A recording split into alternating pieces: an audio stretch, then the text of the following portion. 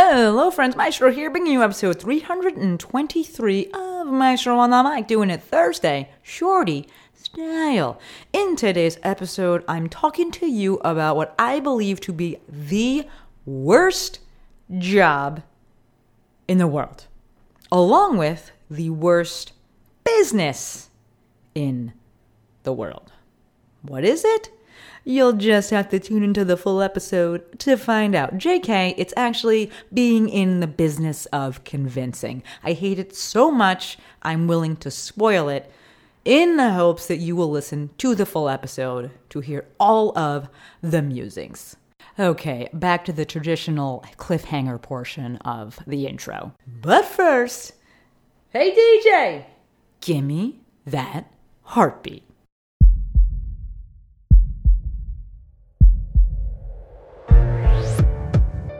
This is Maestro on the Mic, a podcast designed to help you change your mindset and your life. It is time for something new. Join host Dr. Shante Cofield, also known as the Movement Maestro, on a journey to see the bigger picture, Open your eyes. find your passion, and discover how movement unites us all. Let's get it poppin'. This is Maestro on the Mic. I'm the Maestro, and you're about to get maestrofied. 3, 2, 1. What up, my podcast people? Welcome back to another episode of my favorite podcast. As always, endlessly appreciative for every single one of you. Week after week, I continue to be floored by the fact that you listen, you tune in, it resonates, you take things away, you sometimes DM me, and I'm like, I said that? Did not know that. I do record these, quite a few days ahead. But even if I didn't, I probably still wouldn't remember what I said. I was actually having a discussion with James Olivia the other day. And I was just like, once I have processed something and created it and put it out, it's like gone. Like I don't want to say I'm done with it, but it's no longer in my mind the same way, and I'm not like sitting there dwelling on it, and so I don't even remember sometimes the things I've said about it. I will stand behind them 100%, but if someone was like to quote me, which happens sometimes, I'm like, oh, well then, I said that, awesome, cool. But James Olivia, is the same. Like I will sit, and I did a post last week. Courtney, if you could link it, thank you. I did a post last week about a better way to coach. And it took me all day. It's a swipe post. It has 10 little stories on it, 10 little, I don't know what you call them. I'm going to call them slides on it. And it took me literally all day to really get out, formulate, narrow down exactly what I wanted to say. And I was actually revisiting some of, what James Olivia had said in their posts about judgment and punishment, mainly about punishment, and really sitting with things and my own feelings and my own thoughts and really trying to dissect them and reflect back on my own life experiences with sport. And it literally took me all day. But then once I was done, I was like, and yeah, that's how I think. That's how I feel. And that's what sparked the conversation, because James Olivia hit me up about the post, and they were, they gave me a great feedback, in my corner with it. But I was like, it's so funny to me because that shit literally took me all day. But then once it's out, it's like becomes almost like, oh yeah, I've always thought this.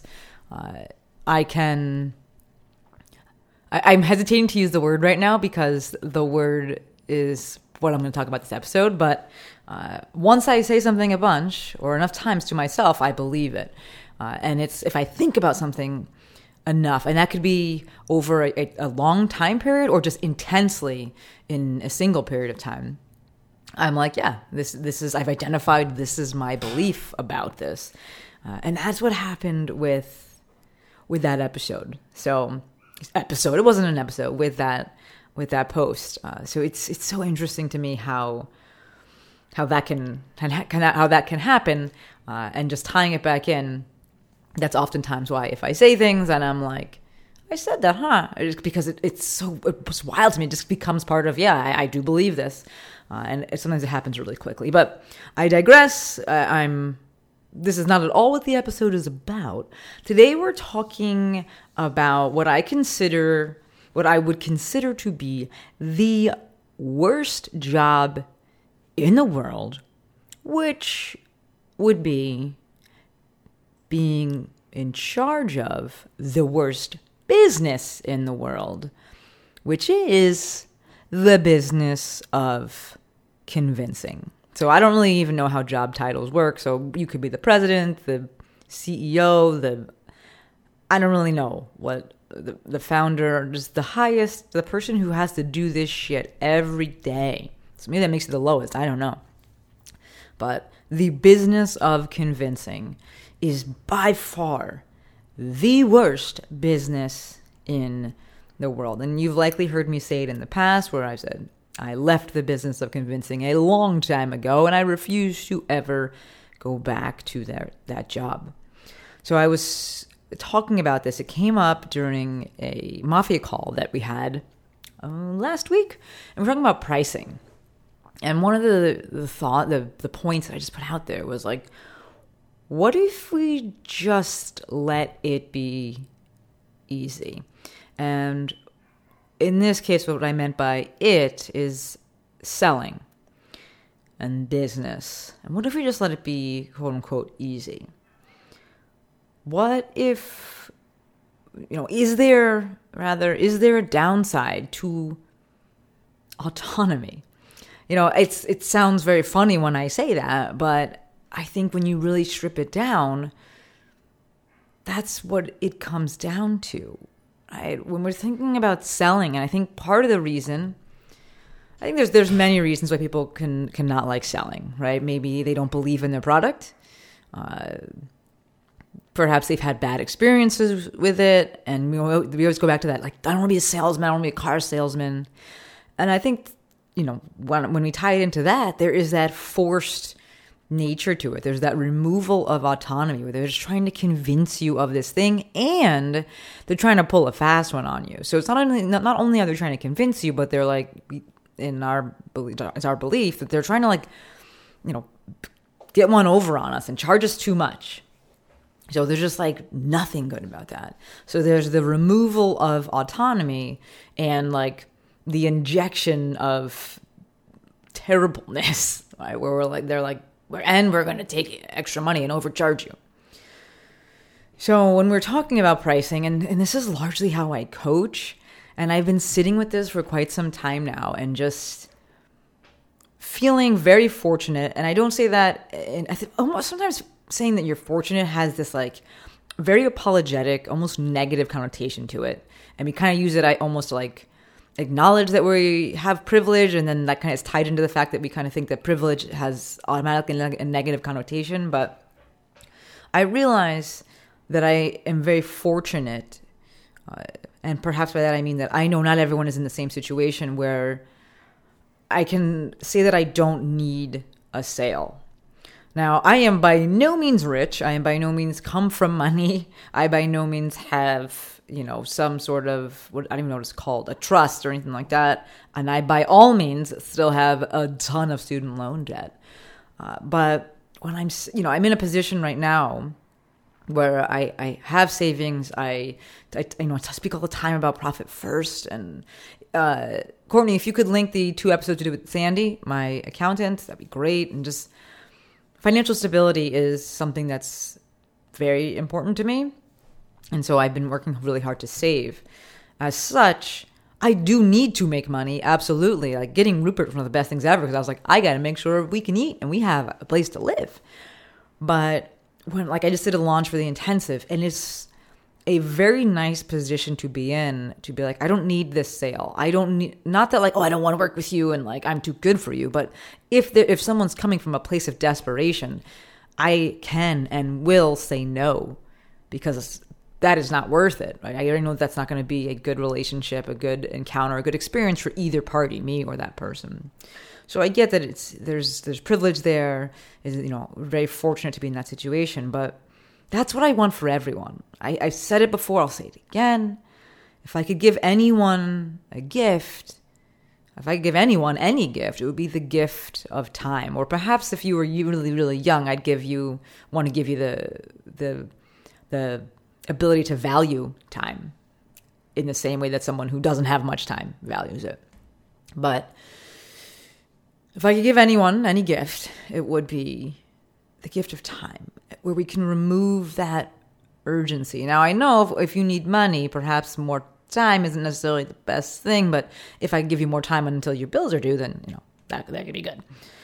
But when we can remove that urgency, everything changes. When you don't need the sale, you make the sale so much easier.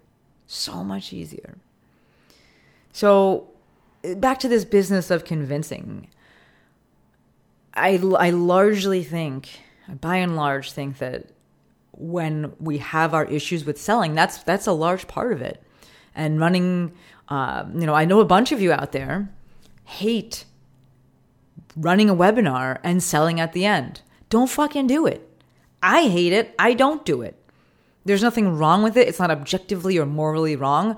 I hate doing it. I hate being sold to on webinars because I'm like, you didn't give me any of the information you promised. And now you're basically used this whole entire thing to try and convince me that I need this other thing that you have. I fucking hate this business, the business of convincing. And now I'm all up in it. You got me in here.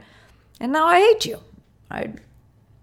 So if we could remove that urgency, if we could remove that level of the trying to convince people, what would that look like for you? I was listening to maybe an IGTV the other day. I don't know, something on social media. And the video overall ended up being really good. But the beginning part, I was like, oh, and that's actually why I watched the rest of it. Because I was like, what is this person going to say? Because I already kind of disagree with the question here. And part of the question was, are you a gym owner and you're upset that people aren't spending their money at your gym, right? Are you upset that they're not spending their money and prioritizing their money so that they can, do private coaching and do private sessions? And I was like, you have no right to be mad about that. So I don't love the question. The solution that was presented at the end was fine. But the question itself, I was just like, what? And that guy, again, got my wheels turning of like, what if we let it be easy? And I know, I believe that if we let it be easy and we didn't try to convince people, that we probably make less sales initially. Not probably, we would make less sales initially. But this ties into that concept that I speak about often of second chance sales, where you don't get that person now because maybe they didn't have that problem right now, or they just didn't have enough of that problem right now. And so you'll get them later. I think that we like to tell ourselves this story of, but if I wait till later, then they're going to be even worse off. And we have this like kind of, hero savior complex that we create so that we feel better about convincing them that they need this thing now. And I'm like, what if we just waited? What if we just let people decide on their own? What if we just gave people autonomy? And I don't even know if I'm going to have that many answers in this episode. I really am asking, and maybe I should put more like, upward inflection in my voice. Like, what if we let it be easy? What if we let people choose? And, really making that a question and letting you chat with me. And I'd love to hear from you. Like, what if you could do that? I know that as a coach, I love that when people come in without that urgency, when people come in and they have a separate form of income, whether it's that they have another job or they have savings or they have a partner that can help them out financially or whatever their circumstances allow for them to not have so much urgency and not like need this thing right here to work right now, they always do better. Because they can show up in a different way when they are actually selling. right? And selling is not convincing. To me, selling is simply offering a paid solution to a problem. It's an invitation. That's it. I have this thing. Do you want it? Yes? Cool. No? Also cool. That's fine. Like, what if that could actually be the transaction? What if that could actually be the experience, the encounter? If we could just let it be. So I would love to hear your thoughts on that, and maybe your experiences with that. And, I feel like, as I was thinking about this episode, I feel like one of the things that we hear sometimes is like, I get it, you've got a business to run. And I'm like, what does that mean? Like, what if we strip it down? Because I kind of know the response to that. Like, I think sometimes people would justify whatever. They'll justify someone's actions and they're those trying to convince others and the selling tactics that they use. And they'll be like, yeah, you know what? Like, they have a business to run. What does that mean? If we strip that down, does that mean that person has bills to pay, so they are justified in using any means necessary, including coercion and removal of autonomy, to get those bills paid, to pay for things that they chose to do?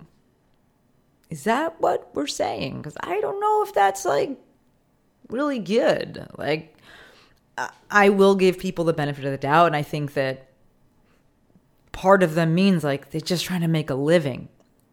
Totally get it. But what if we could let it be easy? And I don't want to, this to like devolve into a conversation where people just are automatically like, well, that's capitalism, because I do not think that's actually a fair statement. Right? If you go and look at the definition of things, and I don't think that is, that doesn't help anything anyway. Right, so my first question is, what if we could let it be easy? And then I think the second question is, how do we get there, and what steps could we take to get to that position? But I wanted to create this episode and put this episode out largely to get my own thoughts out there and start really getting them formulated, because this is something I've been thinking about for quite some time. And if you ever work with me, this is how I coach. I am all about social media because there is that free exchange of ideas. I don't have people go on there. If you've ever taken my intensive, you know this. I don't have people go on there to be like, you need this. Here's why you need what I have. I tell people, go ahead and share this because it matters to you, because you care about it.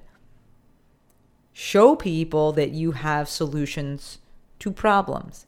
If those people have those problems, awesome. If those people decide that they want help with their problems, even more awesome. But my goal is never to have someone try and convince people that they have a problem, or to convince people that they need to solve that problem right now. I kind of think about those commercials you see that are always for like some ridiculous product, and they make regular life seem so difficult. Like the person is like, can't walk, all of a sudden like they're tripping and falling, or like they go to pour something and like spill it everywhere, and you're like, why would you even do that? And they're like trying to convince you that you need this thing, and you're like, this is just absurd. That's how I view a lot of the other, the tactics that I see. And I'm like, what if we didn't do that? What if we let autonomy reign supreme? One of the things that I've seen a lot, and one of the things that I coach and talk about, is what I'll call attraction by action, or attraction through action. And the thing that I have seen time and time again to be the most powerful, and the thing that moves the needle the most when it comes to getting other people to do something, or getting other people to want to do something, is leading by example. Right now I'm thinking about Meredith Root and Alex Parker, but Meredith Root I see a lot more of her stories, and both of them are from Tactic Nutrition. Courtney, if you link, I think we have 2 or 3 episodes with them. One of them, they may not even had been called Tactic yet. But if you could link those episodes in the show notes, that would be amazing. Thank you. And I'm thinking about that right now. And Meredith has been running. Actually, both of them, both Meredith and Alex, have been running a shit ton. Meredith is training for a half. Alex, I believe, is training for a full. But Meredith is also still lifting heavy. Not that Alex isn't, but again, I see more of Meredith's stories. And so she's talking about this like hybrid athlete. And I was like, you just mean like athlete, someone who can run and also lift heavy. But I see why she, put this title on it. But she's running fast and lifting heavy. Right? And what I'm seeing from that is other people suddenly being like, hey, maybe I want to do that. A large part of her following from before was people who lifted heavy. Right? She comes from the CrossFit world. And we know most of that, I'm going to say we know most of them lift heavy, but it kind of trends towards that. A lot of CrossFitters kind of run like ogres, like I'm going to call a spade here. But simply by her doing these things, doing them frequently, and doing them well, she has other people being like, hey, I'm interested in this. I know for a fact, because actually my friend Tina tagged them. Tina went out for a run. Tina is super fit. She's one of my close friends from Brooklyn. Who I met through CrossFit. She's not a runner. She's not really built like a runner. But she, crushes at CrossFit. She's super fit. And did a story yesterday maybe of her going out for a run. She's going out for like a 2-mile run. She's like, I haven't run in years. She's like, I used to be able to just go bang out a 5-mile run. I haven't run in years. She said, I just got some new sneakers and got my outfit. I'm looking cute and decided to go and try and do a little 2-mile run, and I'm going to blame this on Tactic Nutrition. And I was like, look at that. And so I sent the story to Meredith. But that's the best thing you can do there. If you're trying to get others to do something, if you are trying to use that, let's use that word. If you're trying to convince someone of the value of something, the best thing you can do is attraction by action. Do the thing yourself, and do it a lot, and do it well. And maybe a third part, show that it makes you truly happy. I've done posts in the past, and I probably will continue to circle back to this concept, but we find what is aspirational to be inspirational. Right? There needs to be some sort of aspirational quality to something, or there typically needs to be some sort of aspirational quality to something for us to find it inspirational and being like, oh man, that inspires me. Maybe I want to do that too. So, like I said before, part of that's going to be doing something frequently, so your consistency, doing something really well. Right? We definitely, as a species, tend to really like that. We admire that. I think because of all the factors that go into that, and we realize like the time, the dedication that goes into it, and the fact that it's rare. Like, we do tend to like things that are rare, and someone being an expert and just being so skilled at something is pretty rare. But that last part, I think the most aspirational quality of all, and I sent this out as a newsletter, is happiness. Maybe because it's one of the most universal things, right? Happiness is subjective, but I do believe it's universal. As such, it's universally understood, and that allows it to be so aspirational. So on such a common level, maybe is the way I want to say that, and thus found to be inspirational, and thus people are like, I want to do that thing.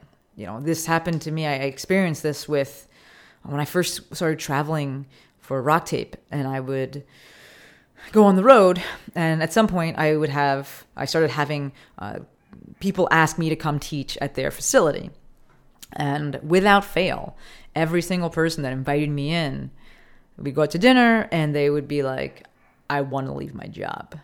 To the point where I would start asking them before they would even say anything. I'd be like, so you want to leave your job? And they'd be like, how did you know?